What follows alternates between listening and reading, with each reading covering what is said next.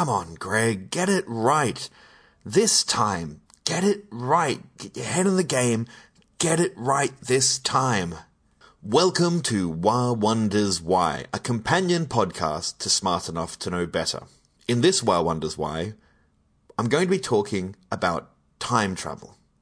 But before we can talk about time travel, we kind of have to wonder, what is time? And that's a really hard question, because it's something that we're all in, or that we all experience at the very least, but no one can actually tell you what time is. There's the concept of space-time, but is that time as we think of it? Can you record time? Can you put time in a bottle? No matter what Jim Cruchet says, you can't particularly. And that's a reference for all the young kids out there. We don't know what time is. Science hasn't worked that out. And that probably means that we're missing something quite fundamental. We can remember the past. We can look to the future. We can experience the now somewhat. But we can't say, here is time. And that leads to something really interesting then. Stories about time. Time travel stories. It's an open area. I really wanted to discuss that with the audience, but I realized that there was someone out there who was much better versed in time travel stories than me. Someone who has always put me right when I make a mistake about time travels. And that's our very old friend from Smart Enough to Know Better, Mr. Dan JJJ Beeston. Join me, if you will, for Wah Wonders Why, Time Travel. Hello, Dan. I've never been in this room of the blimp before. Well, yes, you have. You came last time. What are you talking about? This is the same room. Yes. You've redecorated. I don't like it. Time travel. Dan Beeston. If I always thought of myself as the person who knew the most about time travel stories, but really, that's you. Out of both of us, you're definitely the one who knows the most. That's what we're going to be chatting about today. I don't know whether knows the most or has been exposed to the most. Has angry opinions about the thought most. Thought about the most. Yes. There's no such thing as one time travel story, is there? No. There's all sorts of stuff going on there. Time itself is quite complex when you haven't sort of grown up with it. Yes. What? So, Dan, yes, ladies and gentlemen, Dan is an eldritch horror from beyond time. That's what he's admitting to right now. It's very complex. Well, beyond time is a thing that's a thing in physics. Maybe. But maybe you can't move it and you can't sort of bend it. And it doesn't seem to have any, like gravity is warping in space-time and electromagnetic force is photons. No one, you can't say, that's the time particle or the chronotron or whatever. There's nothing yet that we know of like that. You can't catch it in a net. Yes, exactly right. You can't go, I'll have 2 times, please, and put it in a sandwich or something. It's just not possible yet. Maybe never. Yeah. Because, now doesn't really exist in a practical sense. It exists for nothing of a second. And it's infinitely small. And so it's the passage through time is an infinite amount of infinitely small segments of time. Yes.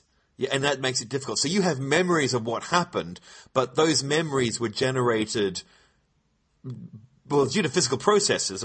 Light that's just electricity and meat. Every nanosecond, every billionth of a second, light travels about 30 centimeters. So I'm looking at you across a screen that's about 30 centimeters, 45 centimeters away from my eyes. So even that signal getting into my brain took nanoseconds to reach my eyes, and then it took nanoseconds to be processed, if not more. Nanoseconds. Well, I am a substrata robot man, so it probably is nanoseconds for me. But you meet people, then yeah. Yeah, it was milliseconds, like a schmuck. I'm wading through time like it was treacle. So you're not even. So your memories you're putting down are already milliseconds old. So they're already in the past when you create them. So we're basically talking to each other's past selves all the time. Oh, man, the things I'd tell your past self. Now is infinitely small, but it's also infinitely large because it's always now. It's always now. You cannot get away from it. I guess that's the problem with human language is we have to break it down. We call it now, but really it should be now +1, now +2, now +3, new now, diet now, now zero, now no sugar. You know what I You mean? imagine the pronouns and the adverbs and the participles and stuff that we have to deal with. I like the fact the Babylonians did it. They went, okay, we have seconds, 60 seconds in a minute, 60 minutes in an hour, 24 hours in a day, blah, blah, blah, blah. And then that was Babylonians. That's thousands of years ago. And everyone else just went, all right, we're done. We'll monkey around with it a little bit occasionally, leap years, leap seconds, all the rest, but we're done. We're not even going to think about this for thousands of years. And the French went, right, we've killed all our leaders in the French Revolution, we're doing pretty well, let's change time. And everyone went, look, you can kill the leaders, you can overthrow the governments, but don't frig with time. No, bad French people, naughty. And then Swatch, the biggest watch manufacturer on the planet, like the go-to guys for time, a couple of years came out and said, look, everyone, you're always making fun of the Americans for like their barleycorn-based system for measurement. Yeah. We know what you guys like. We've created digital time. And everyone looked at it and went, nah. Stick it up. Nah, we want it. We want segments of circles still, please. But that's because we're still living on this planet and we're still tied into this planet. Once we get off the planet, and who cares what 24 hours is at that point? I mean, let's face it, our clocks inside our bodies are 25 hours. Which always makes me go, that's weird. So if you were put in a dark room for long periods of time without access to light, your body clock would reset to 25 hours. The first time travel story I was ever exposed to, I think, was Back to the Future. My first Back to the Future, my parents took me to the drive-in, and ironically, we were late. We were like 25 minutes late. We arrived after they travelled. Marty McFly is still obviously from our time, and he's in the 50s. Easy. It's all fine. And then it was a nice family movie about incest. The original story, Marty McFly's dad was peeping on his mother-to-be with binoculars from a tree in the street. He dropped out of the tree, got hit by the father's car, and she nursed him back to health. The Florence Nightingale effect kicked in, and she felt pity for George McFly. So she basically Jerry Smithed him. Yes. He basically was so pathetic she had to love him. And that's not a great way for a relationship to start. I bet they wove it into a romantic kind of story. You wouldn't go, I was perving on your mum. It'd be like, I was so... he didn't share that bit. In fact, if I remember correctly, the conversation is, what were you doing in the middle of the street? Oh, I can't remember. And that's the horrible moment for Marty when he discovers that his dad is a creepy peeping Tom. Right. But, I mean, that's kind of funny in a kind of a sad way in the 50s, but these days, not at all. No. Nowadays, we've all learned a lesson. Don't peep on your future spouse. Or get really, really tiny webcams that will not get discovered. I think your audio's cut out. I can't hear you say anything, Greg. I can't hear you agreeing with me in a sort of a charming sort of, oh, Dan, you rap scallion. No. Sort of. All right. Hang on, I can see you moving. Yeah, you're definitely responding.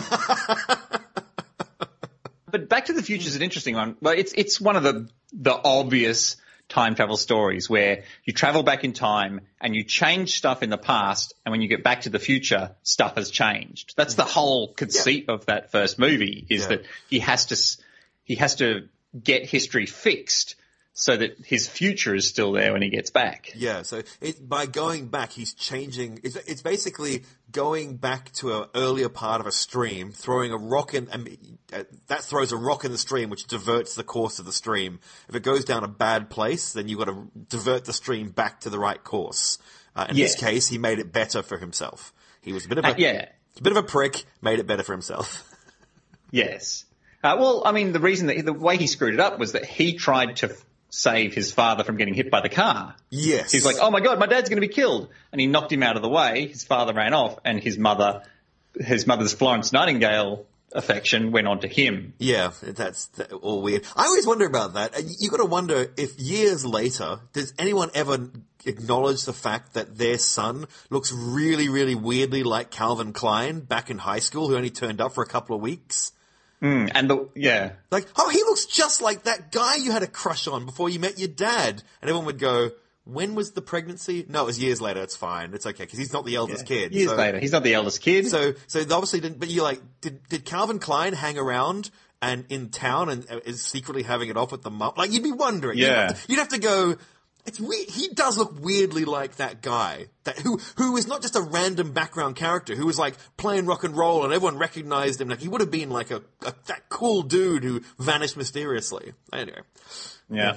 Suspicious. So, well, maybe the fact that their relationship is so much stronger now because it was based on an act of bravery rather than an act of peeping Tommery. Yes. Then maybe that relationship's so strong that it never would have even crossed anyone's mind. Or maybe, like, there's no way Lorraine would have done that. Maybe their relationship is so strong and they're so comfortable with themselves, they're polyamorous and they just go, sure, you can have kids with other people, whatever. That Calvin Klein guy, what an awesome idea. Go and do that.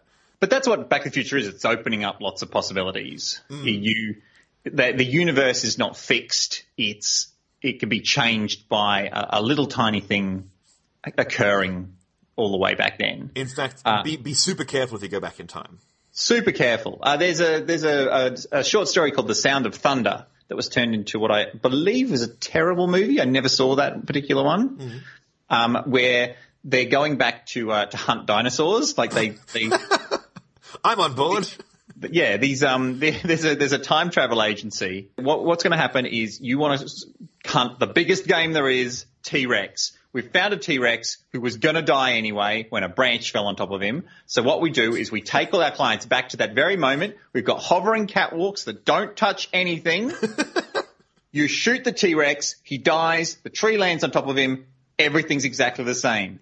Don't do anything other than that. Do not step off the floating catwalk. So this guy steps off the floating catwalk and the guy's like, get back on the catwalk. What we expressly told you. He's like, it's fine. They shoot the T-Rex. It collapses. They go back in time. The guy's like, you should not have gotten off the catwalk. Who knows what you've done? He's like, it's fine. And they get back and like, it's all Nazis and cat people. And he looks at his boot and there's like a dead butterfly in the tread marks of his boot. It's always, you're always waiting for the Nazis to spring out of dead time butterflies. It's like, go get an infestation of Nazis. Is that what's happening nowadays, Dan, in modern politics? If someone go back in time and stepped on a butterfly, because there seems to be Nazis coming out of every goddamn orifice at the moment. Well, there is that lovely idea that like time travelers are all trying to go back and kill Hitler. Yes, yep. And I do love the idea that whenever these time travelers go back, they always return and go, oh, everything's so much worse. Yeah. And like and they realize that this time travelers have already gone back to that part of time to make things as good as they can be. And the only way they managed to beat the Nazis was to keep Hitler alive. So you got time travelers trying to defend Hitler from other time travelers. It's like, what's your role in the Time Corps? I'm the Hitler bodyguard. What? Look, I'm a hero. What's going on? Further and further back, it's like, I bodyguard the butterflies. There's a TV show called Travelers, and it's about people coming back from time, but they inhabit the body. They don't actually come back in time. They find exactly when they're going to die, and just before they die, they erase their brains and overwrite them, and then jump out of the way of the truck, or they can fix the future. That's the plan. Yeah, and that solves your can't get matter from nothing. Yes, you're just sending a signal back that goes into the brain. It's really horrible because they always die to be overwritten is horribly painful, and they all scream, yell, froth, and fall to the ground. And I always feel really bad for the person. Like there's one character who spoilers for every movie, every TV show we're talking about at this point. There's one character who he's a cop in the pilot episode, and he's investigating these weird cults of time travelers, isn't they're time travelers. And at the end, he's got them all to rights, and they're like, "Oh, we're really sorry about this, but you actually fall down the elevator shaft and die." And he's like, "No, I don't. You saved me." And they're like, "Oh, we're really sorry." And then he goes, and I went, but hang on, the only reason he was there was to hunt down time travelers, which shouldn't have been there. So you've killed, and they always go, morally, we're fine. We didn't kill him. We've just taken the body. I'm like, no, you killed him. You didn't actually kill him, but if you hadn't come back, then he wouldn't have been there to die. So I find that show really problematic. Yes, well, the thing is, if you go back in time and you fix things, like, you don't fix it for everyone. No. Like, there are always going to be losses. But how do you know that how do the people in the future know it's been fixed? only the 4 people who travel back. No, in that show they have historians. Like one of the characters is called a historian, and their whole power is they've mentally recorded every historical record from now to their time. They know exactly what's going to happen. They have these amazing eidetic memories. Right. And so when they go back, things start to change, and the longer they're back in time, the more useless they become. Because the world is changing, and they're like, quick, put all the money on Phar Lap and win that race, and we'll make $1 billion. And it doesn't win, and they're like, everything's changed, and so they become they're not very. So they do have the future seems to change based on their changes. Otherwise, what's the point of sending them? There's a very good time travel story in a video game called the Journeyman Project. Ooh. And your job is you're a time guard. And an alarm goes off, which means that something in the past has changed and the time ripple is coming for your time. Right. So just like in Back to the Future, Marty's brother and sister didn't immediately vanish from the photograph. They faded away. It took time for that to catch up with them. And that's a fairly crucial part to Back to the Future because it allows them to change the stuff and then travel through the time thing and end up in a different time thing. Yes, yeah. So when old Biff travels back to the past and gives young Biff the almanac, Marty and Doc don't see that, like nothing changes in their future, but as they travel past, they travel straight through this sort of ethereal time wave. Yeah. And where things have changed. Is it the whole time stream's changed, or has a whole new reality been created in those movies? Yes, in Back to the Future, it seems like there's only one timeline and that it's getting changed. It's getting rewritten. Right. Which is a little bit like it's really good for the excitement because their goal is to fix things and get it back to where it's correct, not for them to reach the endless, infinite multiverse where things didn't break. Very quickly mention Rick and Morty. Rick and Morty's, which is they have the portal guns, they can dimensionally travel, but the creators of Rick and Morty specifically say they do not time travel. They have never time traveled. If you think it's time travel, you're wrong. And there's like this one where Rick goes to get a pizza for the family and from a pizza place that's now been shut down. As in years ago. They go, remember that great pizza joint? Oh, it shut, opens the portal, steps in, steps out with a pizza, And then he specifically says, I didn't time travel. I went to a dimension where that pizza place still opens, that there was a pizza on the desk that I stole. So they specifically mention that because they don't want you to go, they're time traveling because otherwise it's just Back to the Future. Yeah. Except for the pilot episode where they hadn't actually decided to do that yet. And Rick does time travel and beams back in a second and goes, oh my God, it's been years for me, Marty. But hang on, isn't that... No, it isn't. No, that's when he goes to the world where all the women love old people. Yep. No, but that's just a place where time traveled slower.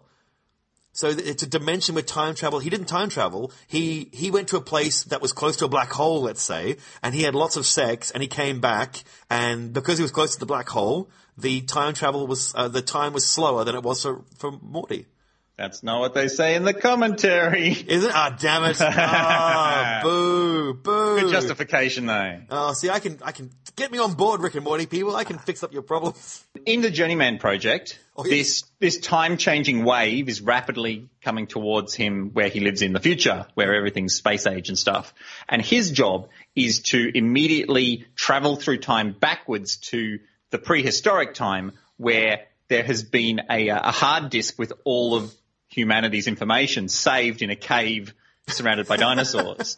So he goes back to get this information. There's no puzzles about escaping from dinosaurs. He just needs to get the information so he can travel back to the future and then compare them and figure out what's been changed. Oh, I see. Which is such a clever way of keeping that safe. So the information on that disk doesn't change magically like, say, the photograph in Back to the Future. And here's a part of Back to the Future that is a bit of a plot hole. Even if Marty and his brother and sister were vanishing and were never born because Lorraine and George never got together, who took a picture of just some bushes? Especially in that era where you haven't just got a million cameras madly flashing.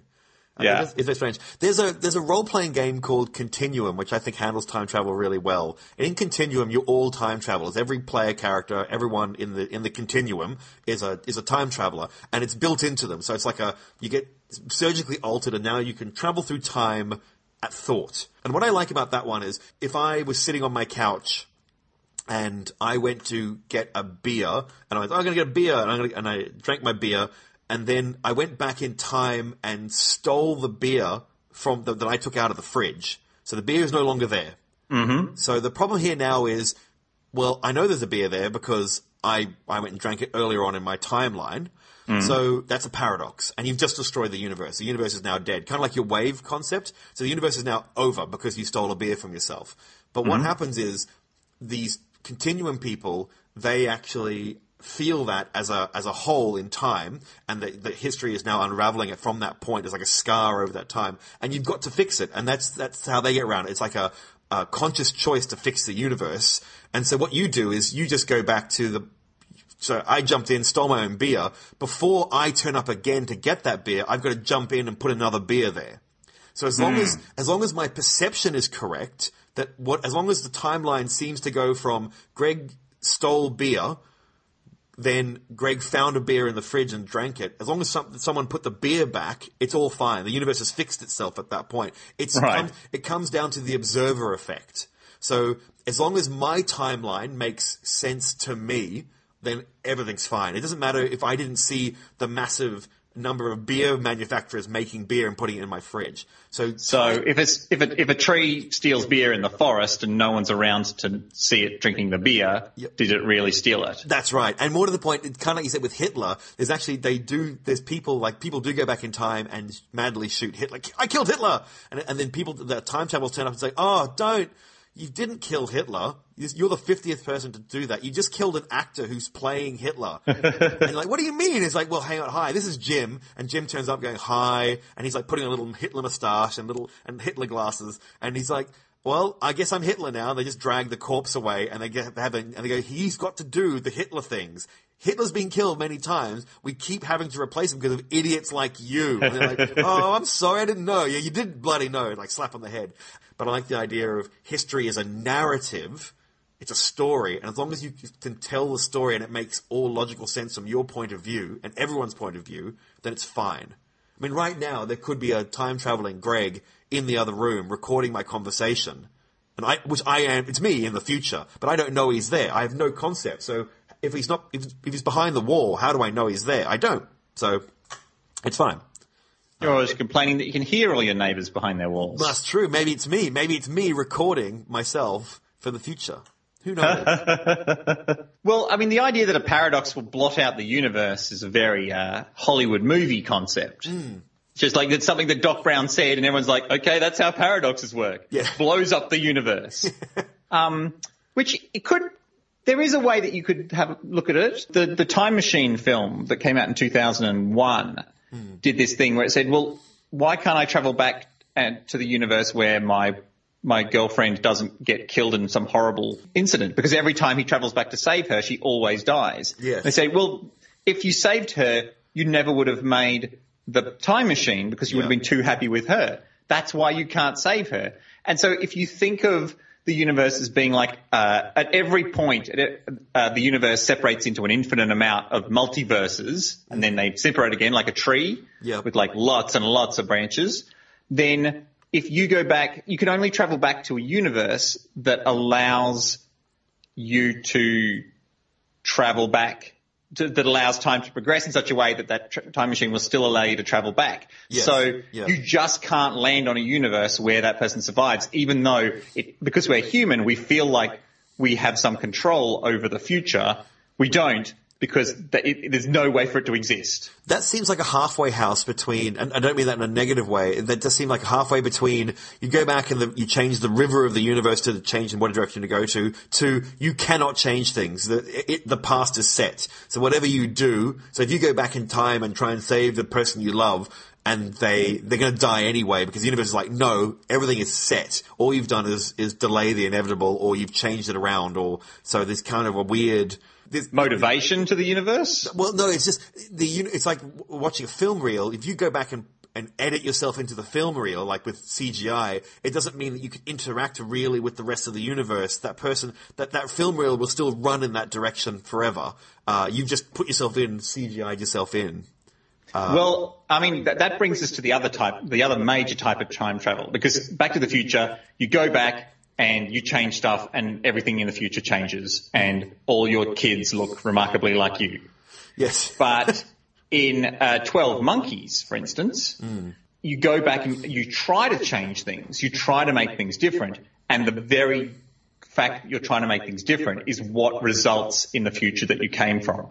Like the universe is hard locked. Yes. And in that universe, you, from a chronological point of view, you appeared in like, and went, I'm a time traveler from the future. Yep. And then you lived, and then and then maybe you traveled back, maybe you vanished and said, I'm going back to the future, and vanished, or maybe you stayed in the past. But everything that you did is what led to the point of you going, I'm going to travel back to the past now, and landing on that thing. And from a physical point of view, a bunch of mass was created spontaneously at one point and then vanished again later. Yeah, if you're physically time traveling, that's a problem, isn't it? See, for me, that sort of time travel story is not from the personal narrative concept. That's from the universe's perspective of here's my universe's story from second 1 to second infinity. At second 10, Dan Beeston appeared.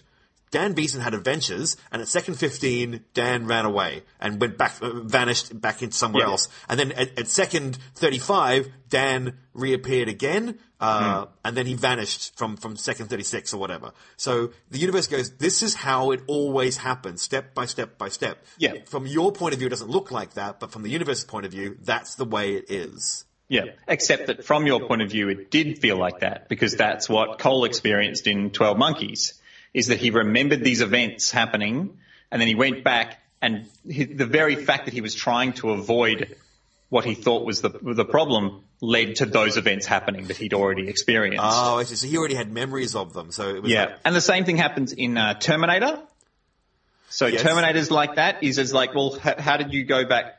Like, why were you chosen to go back in time? And it's like, well, because I know that you go back and you are my father and you have sex with my mother, and then I am conceived. Yes, that's right. So that's a hard-locked future. The Terminators were always destined to fail. I had a great just to explain that, though. Kyle Reese is supposedly sent back by John Connor because John Connor knows that Kyle Reese is his father, even though Kyle Reese is younger than him in the future.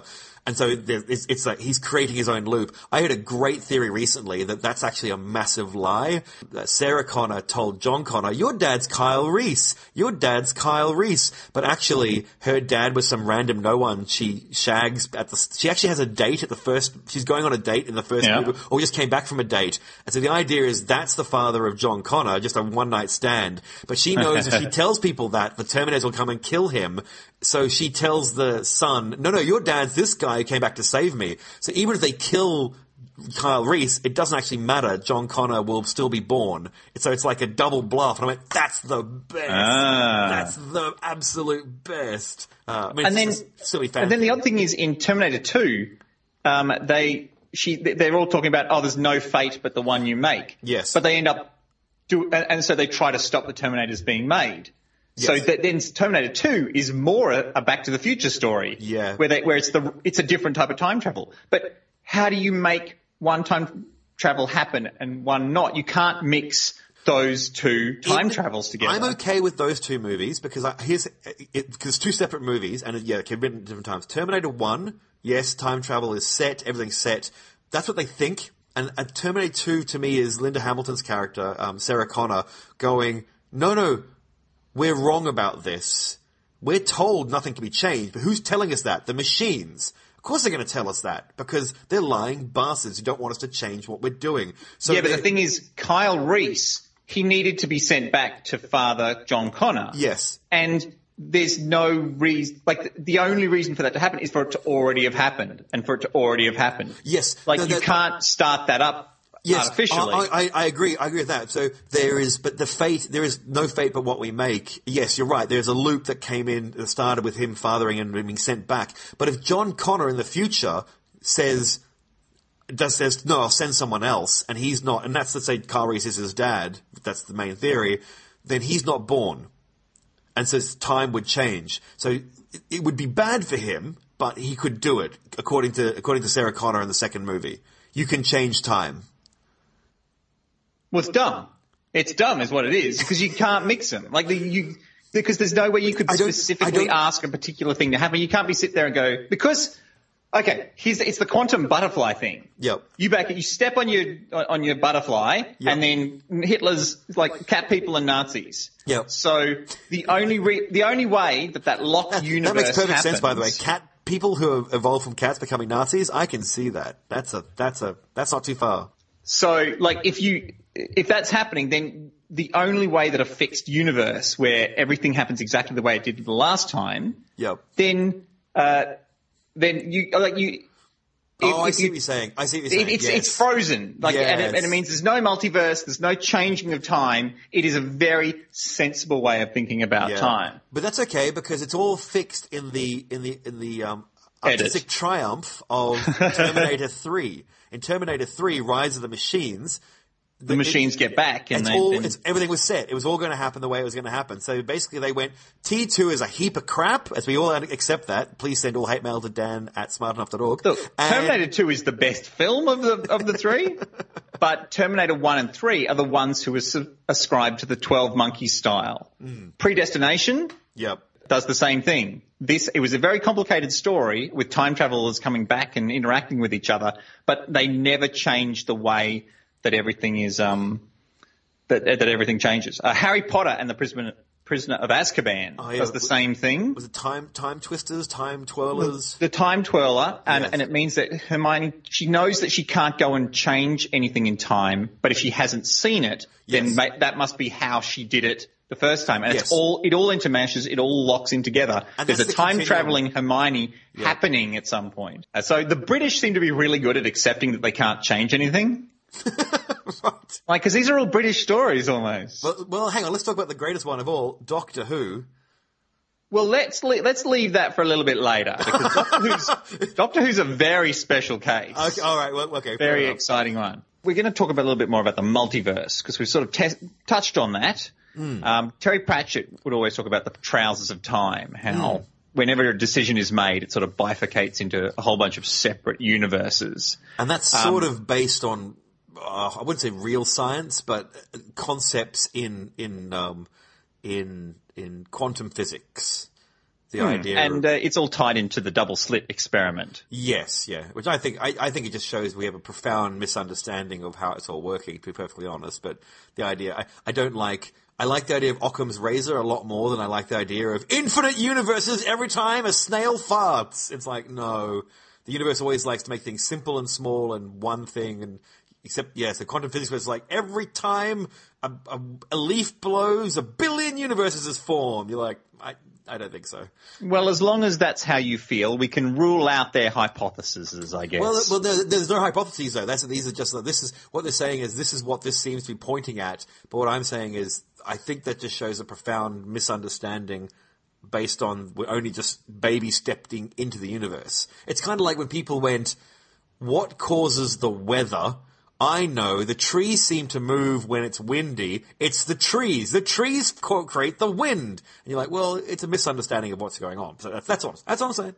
I think that's a misunderstanding of an old Stephen Wright joke. The problem with multiverse is that it's not very narratively stimulating, because what it implies is that even when the hero has 1,000,000 to 1 shot, there's always going to be a universe in which case that happens, and that's just the one that we're watching. Yes. And there's 900,000 universes where it just goes completely pear-shaped. Yeah. And none of those universes are any more important or less important than the other. It's just that we're going to watch the one where it succeeds. And that's our focus is on one of them. That's right. Yeah, yes. And that's not actually very exciting. No, there's no narrative imperative to do anything at any point.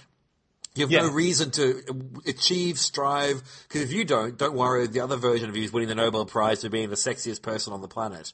And you're like, well, okay, I've done it. Yay me. I'm going to eat pretzels until I explode.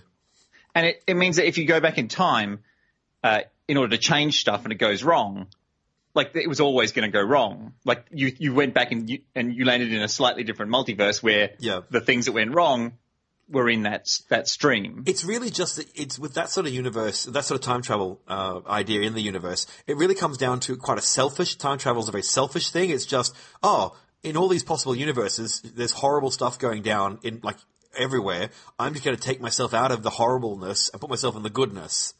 And you're like, oh, okay, that's good for you. But what about the multiple other versions of you and everyone else who are all being eaten by dragons or whatever?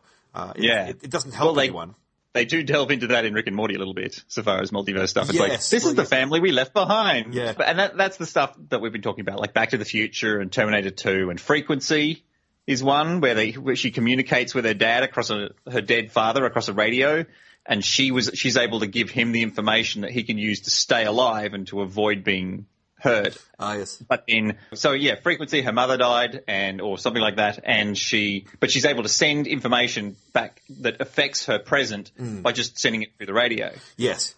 There's Looper, where he's actually affecting his own past and playing with his own past as he travels back in time each time. And things happen. I disliked Looper intensely because I don't like the idea of, okay, in the past, you send a message back, cut that guy's finger off, and suddenly you look down and your finger's gone. So things are changing in real time, but only on small levels, only to you, only to your finger. So, but surely losing that finger would have meant I couldn't have saluted the general and got the promotion. There's reasons, there's bigger changes. Whoa, that's very ableist.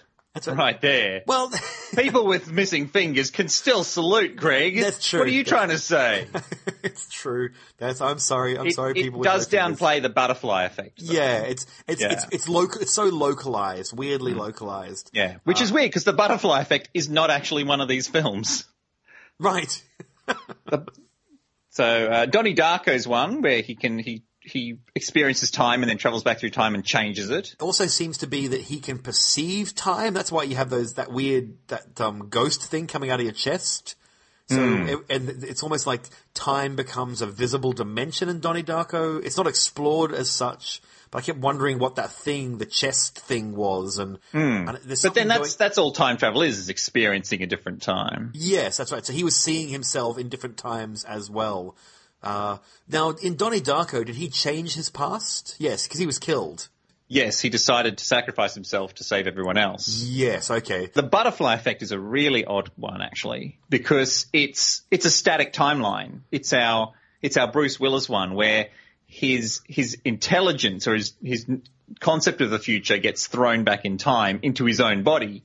He blacks out. His future self experiences it with the knowledge he now knows is happening. Yes. He's able to watch stuff unravel. But then partway through the film, he starts to make changes to what's happening. And then it changes from one style of time travel to the other style of time travel. Ah, okay. So he starts to gain the ability to change it, but there's no mechanism for that. Yeah. I mean, you can always mix time travel in a time travel movie and it'll make kind of sense narratively, but it doesn't make any sense why it should be possible to go from one to the other. There's no scientific mechanism. Yeah. It's just, this time it just happened to do that. Well, I guess you could say once you have knowledge of that time is static, you can change it because it's not actually static. It's just always been static. But then you've got to say to yourself, why are you the first person to work that out? Why are you the person changing time for the first time? It seems unlikely.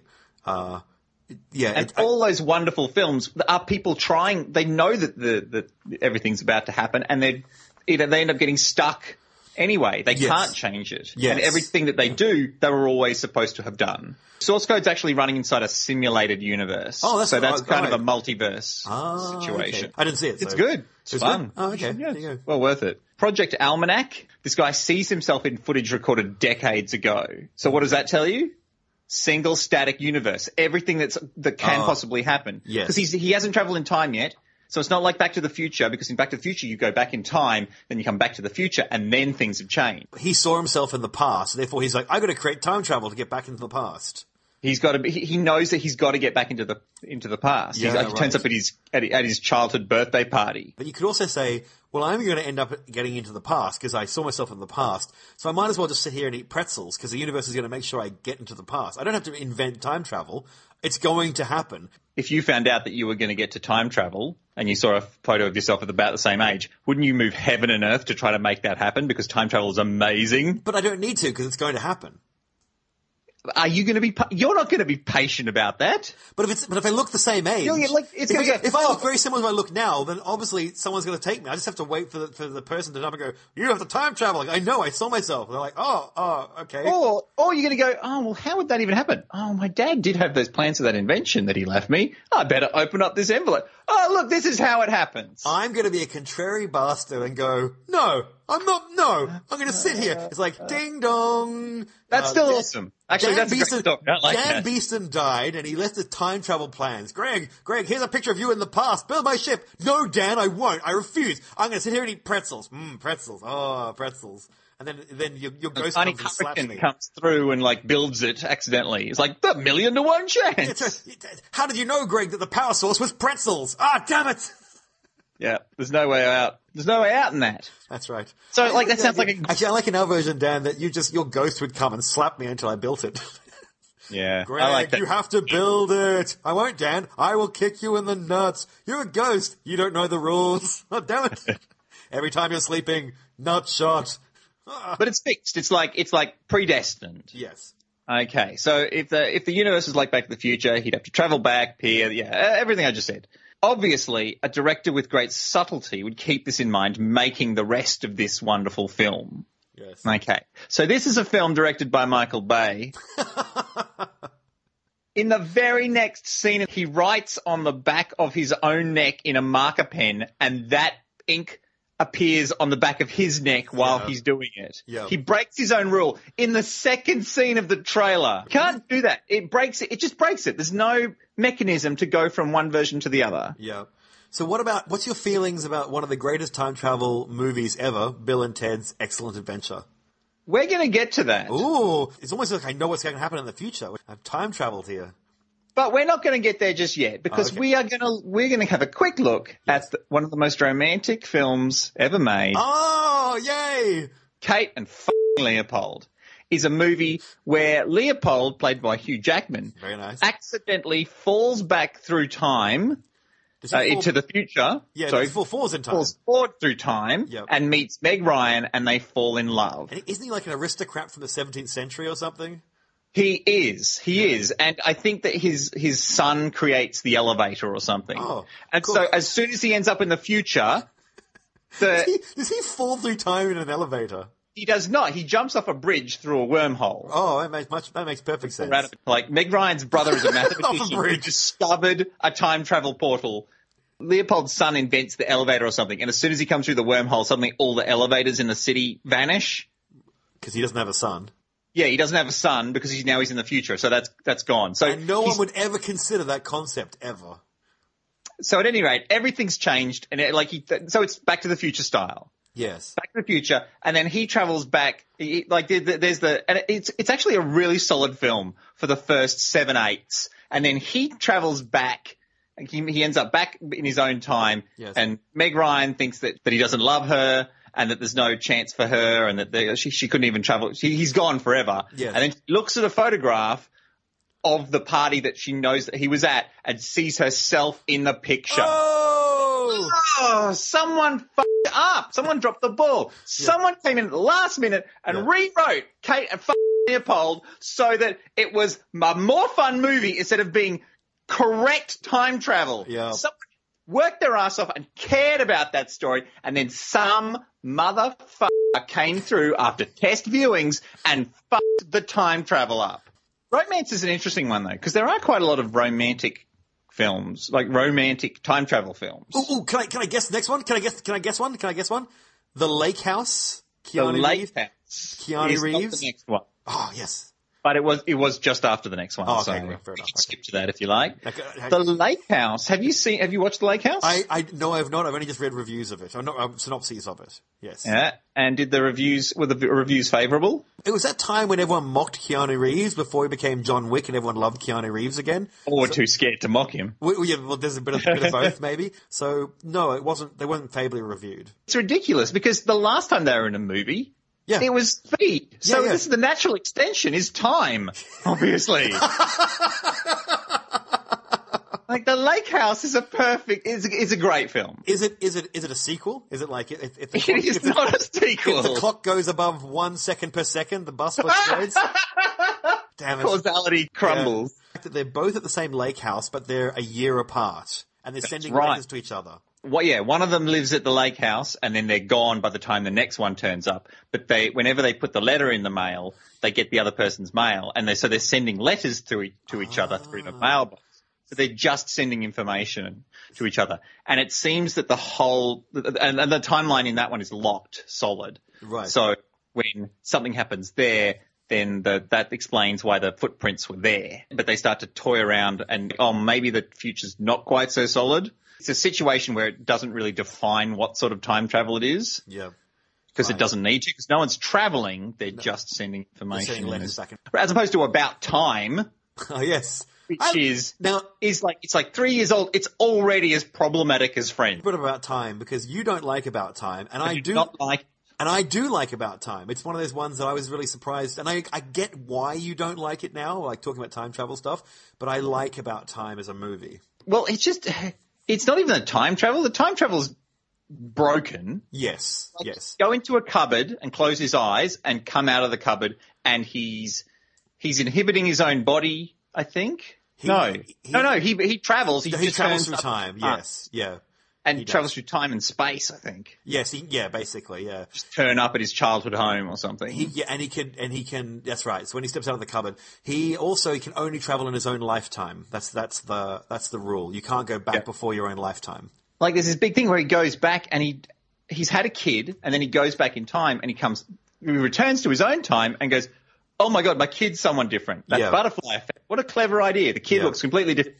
He's not the kid that he left. And then he goes back and talks to his father, who's dead. Also, Bill Nye. Oh, my God. Bill Nye goes back to his dad in the past and says, this happened. And he went, yeah, that happens. You can't travel back before your kid. Yeah. Because otherwise, a different kid, it'll be a different egg and a different sperm and a completely different set of results and a different child. Yeah. And then he goes, so I can never travel back to before I have my kid, or it's a different kid. So that's a lock for me. But then he somehow manages to undo that. He can. That's true. And he can go back. He has to understand there are consequences to going back, and the consequence is you'll come back to a different kid because, as you said, different sperm, different egg. I agree that it sucks that somehow he worked out a way of having sex with his partner and having at the right time to the right sperm got. So that is a cheat. I admit that's a cheat. They go butterfly effect. Except that you can undo it once you realize it's happening. Yeah, and they shouldn't have been. Once again, I'm willing to bet in the original version, there's no way of fixing it because there had to be a price. Because the price was he was trying to save his suicidal sister, and that was the reason to go. I either save my sister and change my child, or I don't save my sister and my child is the same. And that was because in the end the sister goes, "Don't save me, don't be an idiot." And so I can see what they were trying to do, the cost of time travel. But yes, it is sad that. Things I do like about that movie, I love the idea of the time-traveling men in that family. And like, as you said, the dad dies but you can still go visit him. So time is very mutable in that movie. Yeah. And it's a little bit creepy too. Cause he accidentally meets her, but then he screws that up and erases that. But then he forces this meeting using his knowledge of time travel, and you're like, oh, that seems problematic. It can be. I mean, the whole power imbalance thing of people talk about Groundhog Day and learning everything about someone loves and then using it to make them fall in love. Is that creepy, rapey stuff, or is that romantic stuff? And you're like, well, it's a Venn diagram, isn't it? It is a huge Venn diagram where you decide to sit in it. And I guess in About Time, it's the same. It's like you could argue that he wants to be the best person because he loves this woman and he wants to be the best person for her. So he learns everything he can to be the best person for her. So that shows he's good. But on the other hand, you can go, you're a creepy time-traveling voyeur prick. And you should probably get murdered in a combine harvester. So just because it's romantic doesn't stop it from being horrific. No, I think and that sums up human relationships, ladies and gentlemen. Time travel is a great conceit for relationships because ultimately it's a very human thing to want to change the things that have already happened. The absolution of guilt, and it's about regret and loss, and these are all very human emotions. So that's why time travel is so exciting. There's all these things you look back and like, oh wait, that's something. You get sent to an alien world to become a vanguard of destruction when you finally reveal your true self to your fellow podcaster. All that sort of stuff. Things that you wish you hadn't done. Is that Is that Highlander 2 that you're talking about there? I think so. Yeah. Okay. Yeah. Yeah. Okay. So, yeah. As I've been saying, you can't break time travel because there needs to be a mechanism to switch it from one to the other. Or Dan will slap you. Or it just doesn't make sense. It's not a logical thing. Yeah. It's unsatisfying. You're right. It's unsatisfying and it doesn't make sense. Yeah. The only way that you could do it, if you're in a static universe, then maybe you're just in one string of the multiverse and you're stuck in that one string. So if the time machine could take you to that point in such a way that it always went down that string that got you to the same spot, then that would be a static one. And then if the time machine could take you down to a different point in the multiverse or a different jumping off point and set you off in a different direction. Yes. And this is under the assumption that free will doesn't exist, which I'm very happy to make. And the only way that you could possibly do that is if your time machine had a knowledge of every possibility. Yes. And knew what you wanted and what benefited you from which particular situation. You need a sentient time machine. Yep.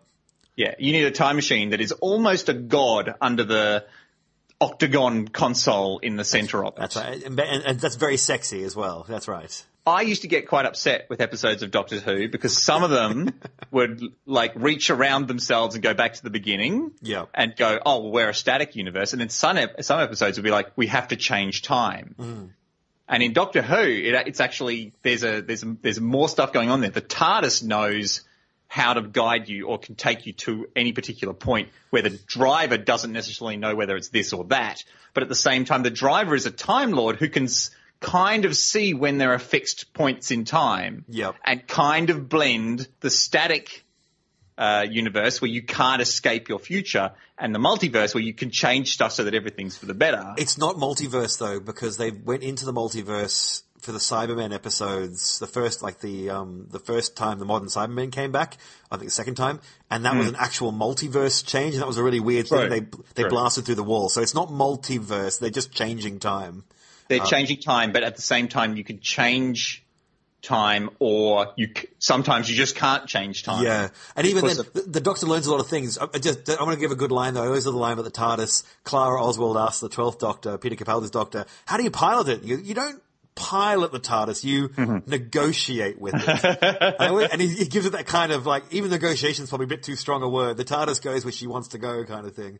And they fight it him constantly damn it! They're hitting things and making it and then sweet talking it. So yeah, I think also the Doctor learns at different times. The David Tennant Doctor, the 10th Doctor, there are set periods of points in time he can't break. And then later on, the 11th Doctor learns you can break them. So they can be broken. The rules get very wibbly-wobbly, timey-wimey. Let's just put it that way. I think they never mattered. In the past, the TARDIS really was like a boat, a canoe between islands, and you would paddle the canoe from time point to time point and have an adventure and then paddle away. It wasn't really a time machine in the way we're thinking of it as changing time. It was just a device that took the Doctor and his companions, her companions now, where they needed to go. But that all changed in the modern era. I don't see alien gender.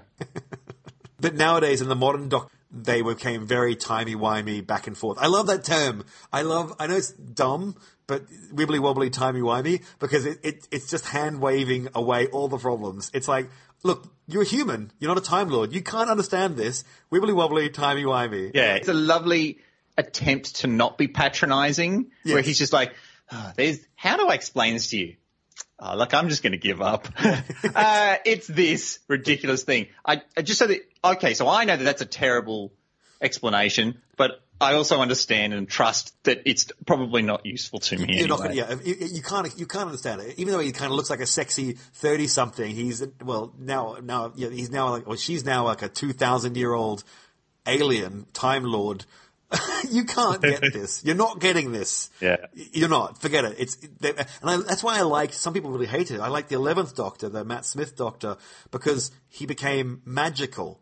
And not that he was magical. He's still a scientific hero, but he was portrayed as magical because it might as well be at that point. He's a magician doing real magic. He's Gandalf. Yeah, it's the difference between hard science fiction and soft science fiction. Like Yeah. it's a science fiction style adventure romp rather right. than hard science fiction. And sometimes you see some great scientific sci-fi stuff in there, like clever time travel things or just a clever Blink. solution. Blink that's very clever. It's basically like Stephen Moffat sat down to do a crypto zoo about horror films where the monster comes up behind you. Yeah.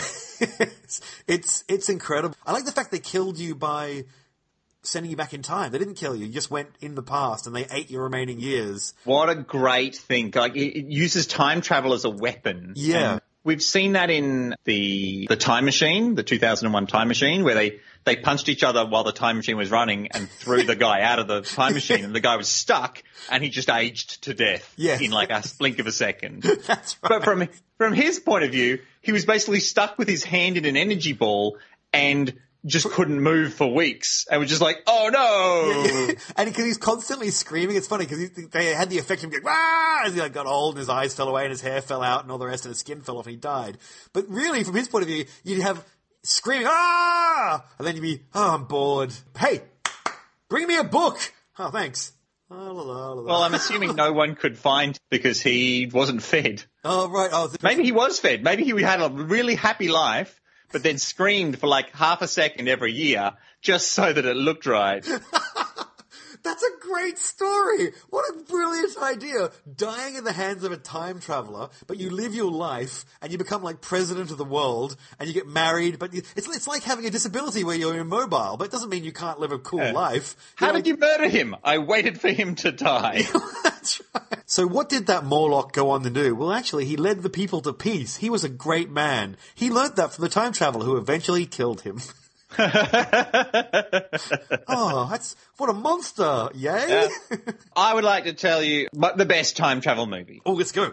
The best time travel movie Yes. is Bill and Ted's Excellent Adventure. Woo! It's the best movie because it's so dumb. It shouldn't care about the rules of time travel. Mm-hmm. Like it doesn't matter. Like it could be No. Dude, Where's My TARDIS? It's so dumb and goofy and silly and just a joy. It doesn't matter whether the time machine is right or not, which makes it so incredible that they get the time travel exactly right. Do and they really? use it in a way that is never used. In 12 Monkeys, Bruce Willis's character, Cole, he knows what's going to happen. He's experienced before. He knows exactly how it's going to happen and he can't stop it from happening. Right. He's Yes. stuck in a static universe. Mm-hmm. Bill and Ted also know that they're in a static universe and that anything that they choose to do in the future, in the past, has already happened. And that's when they go, oh, what we'll do is after we rescue these guys, we'll go back in time, steal the keys from when my dad still had them, and then we'll put them somewhere. How about behind that post? Here they are. Yeah. Yeah. Like, no one has ever done that in a time travel story. It is the cleverest piece of work in time travel narrative ever. Yeah. So good that they actually do revisit it in the second film where they play the time travel game against the other guy, Yeah. against Chuck Denominos. It's such a clever idea. If you say, let's put the keys behind the rock, and the keys aren't behind the rock, you've got to start thinking why. Why aren't the keys behind the rock? That gives you information. Yeah. That means we didn't put it there. Why didn't we put it there? Are we dead? Do we lose? Why do we lose? Okay, how do we make it win? Which is what makes it, and this is spoilers for Bill and Ted's Bogus Journey, which is what, just for a minute, what makes that movie so clever is that's exactly how they think. Because both of the people are playing the time game. The boys are playing the time game against Denominos and tricking him into thinking that he's also playing the time game, except that and that's how they trap him. That's how they stop him. He's already in the cage, and only one person can get access to the time machine. Yes. And they set him up where he goes, "I have a gun," and it's a fake gun. Yeah. Yeah. It is very, very clever, which makes me terrified for Bill and Ted 3. Yeah. Because all I know about it is that Bill and Ted are 45, 50 years old, and all this stuff that was supposed to happen hasn't happened. Yeah. Which means that that's a different time travel rule. The only way I can think, because I thought the same, is like, hang on, we know they did this, and now they're 50-something. They're like the keys. Yes. They're like the keys behind the sign. Yeah, and Rufus went and got them. But I'm hoping that maybe Rufus never said when. they're going to become 70-year-olds and save the world. And they never asked when. They thought when they were young men, they'd do it when they were 25, 26, 27, but now they only can do it when they're 70. Rejuvenation technology or whatever, I don't know. I worry. I do also worry. But it's also really exciting to see Keanu Reeves and Alex Winter together again. And looking kind of happy about it, not looking like we don't want to be here. Like both of them going, this is hilariously fun. Like interviews with them is just, it warmed the cockles of my heart. I think that's one of Keanu Reeves' best roles. I think he's an amazing actor. And you watch Ted, that's not Keanu Reeves. That's an incredible set of acting decisions to make an iconic character. We think that that's Keanu Reeves because he sort of played that dumb character right back at the start of his life. He comes in quite a thoughtful, quiet, pensive man. But, anyway, I have a thing for Keanu Reeves now, by the way. He's pretty amazing. Yeah, well, you've got to replace Elon the Devil Musk. Well, let's not go too far. Maybe we should discuss that in another podcast. There's space for both of them in my life. I can change him, Dan. I can change him. There's another time travel film I really love called Primer. Oh, God, Primer. Here we go. This is the moment when I went, oh, no, Dan gets this much better than I do. So, because you got Primer well before I got Primer. As in, you grokked it before I grokked it. Well before I grokked it. I don't even know I still grok it yet, but that's all fine. Yeah. Look, I don't understand what happened, but I understand what's happening. Fair enough. That's time travel, baby.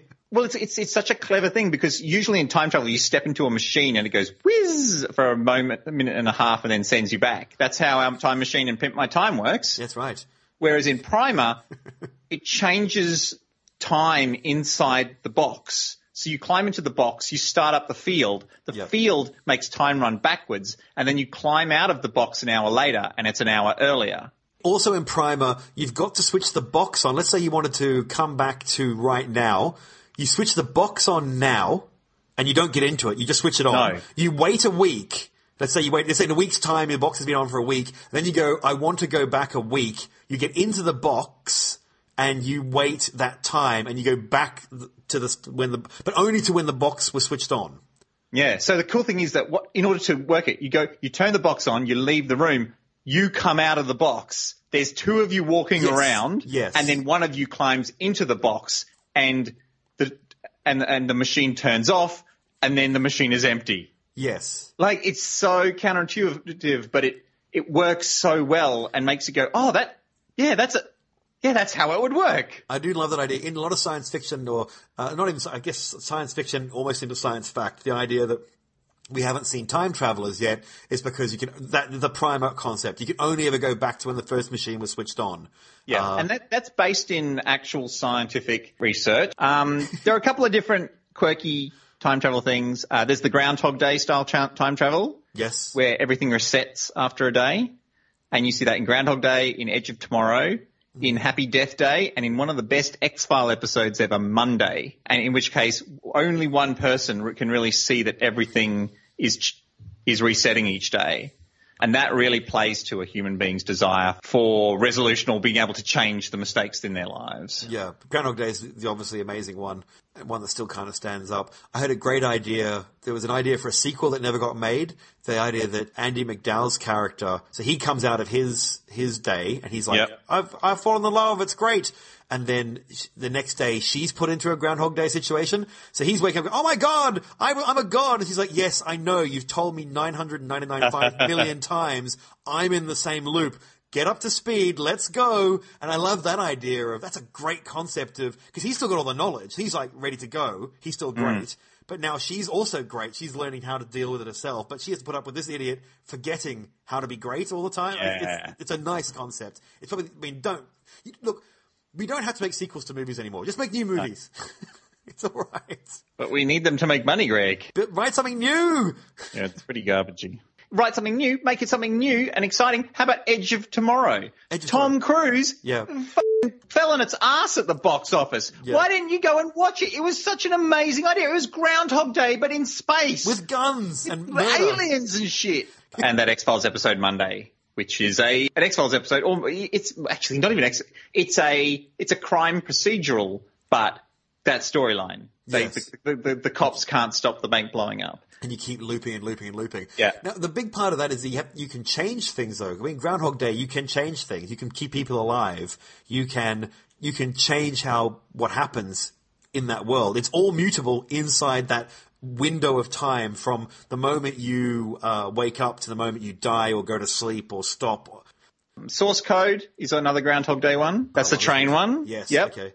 So that's not real then. That's just source. You said that's he's in a computer created multiverse. Is it just a virtual reality or is it actual? It's kind of a virtual reality, but it's a special computer that creates its own universes. Oh, okay. So his universe is as real as it needs to be. It's an exact duplicate or a mathematical model of the current universe in a particular time, and they're trying to recreate it over and over again to figure out why this went wrong. And his job is to figure out how this went wrong. But he starts wanting to just stop it from going wrong. So it's a good one, actually. A little bit goofy. The Warlock, a 14th century witch hunter, comes to the future as a single. So he's chasing a witch. Yep. So both the witch and himself jump to the future because the witch is trying to escape. And that's all it is. It's him dealing with culture shock. And of course, if we're going to talk about witches and warlocks and time travel, we can't go past Evil Dead 2, Army of Darkness.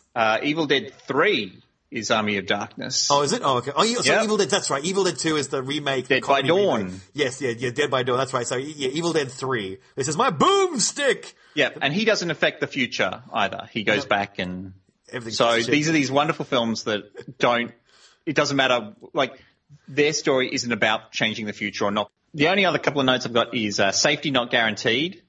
Oh, I don't know that one. A very different time travel movie because it's based on this joke on the internet where some guy posted, I have created a time machine and I need someone to help keep me safe when I travel back. You bring your own weapons, safety is not guaranteed. Right. And it's just this beautiful thing. And the whole story is about this journalist who goes to interview this guy to find out what his deal is and whether it's a joke and stuff. And he plays it real seriously. He's like, I definitely have a time machine. And she starts to convince him that he's actually done it. And the story is, has he created a time machine? Yeah. Because no one believes that he has. Everyone thinks that he's a crackpot. And it's about the relationship that develops between her and him. Okay. And it's like, this isn't a story about time travel. It's a story but it is kind of a story about time travel. And it's actually quite a sweet and interesting story.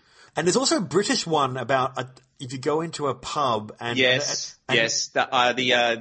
something guide to time travel. Yeah, you go. What's Hitchhiker's Guide to Time Travel or something like that. Okay. And it is a clusterfuck. It's terrible. And it's got Chris O'Dowd in it. Yes. It should be amazing. I'm intrigued by this because I know so many people who probably listen to this podcast who love it. And they're wrong. The time travel is so broken. Is it a good movie but with bad time travel, or is it a bad movie? It's just a bad movie. It's not funny. Oh, there you go. Okay. It's convoluted. There's no story. It's a bunch of like time travel things happening, but without any sort of rhyme or reason to it. It's terrible. I blanked it from my memory. It's not the worst time travel movie. Okay.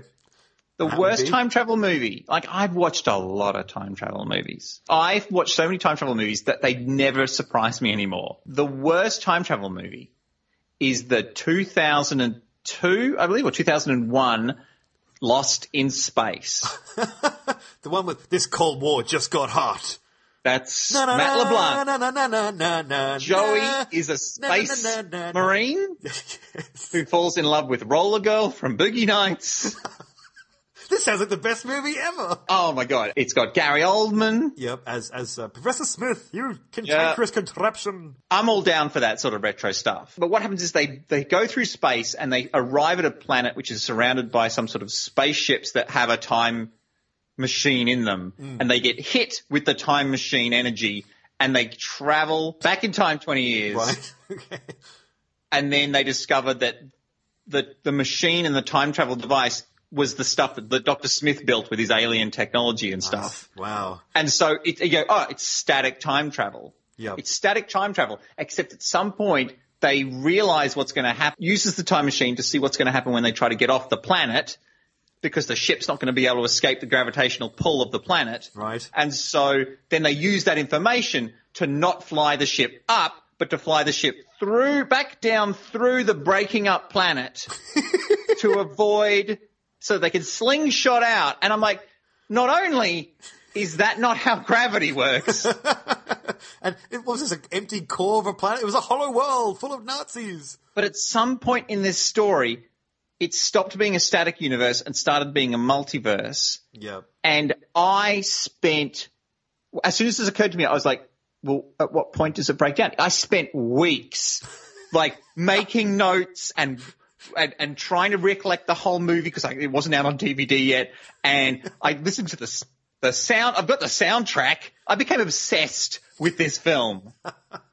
And there is a point in that film where everyone walks through the bubble, through the time bubble, and they look back, and the people outside the time bubble should just vanish. Yeah.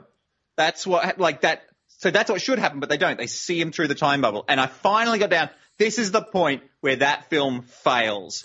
And it wasted so much of my life getting me to that place where I felt happy with that result that I hate that movie so much. I refuse to watch it more than twice a year. I swear to God, I cannot stand it. All right, then. Hang on. One last question, Dan. One last question hang on. Yeah, go on. I've forgotten the question. That's all right. That's all right. That's an episode. No. I'm gonna get this right. Hang on for a second.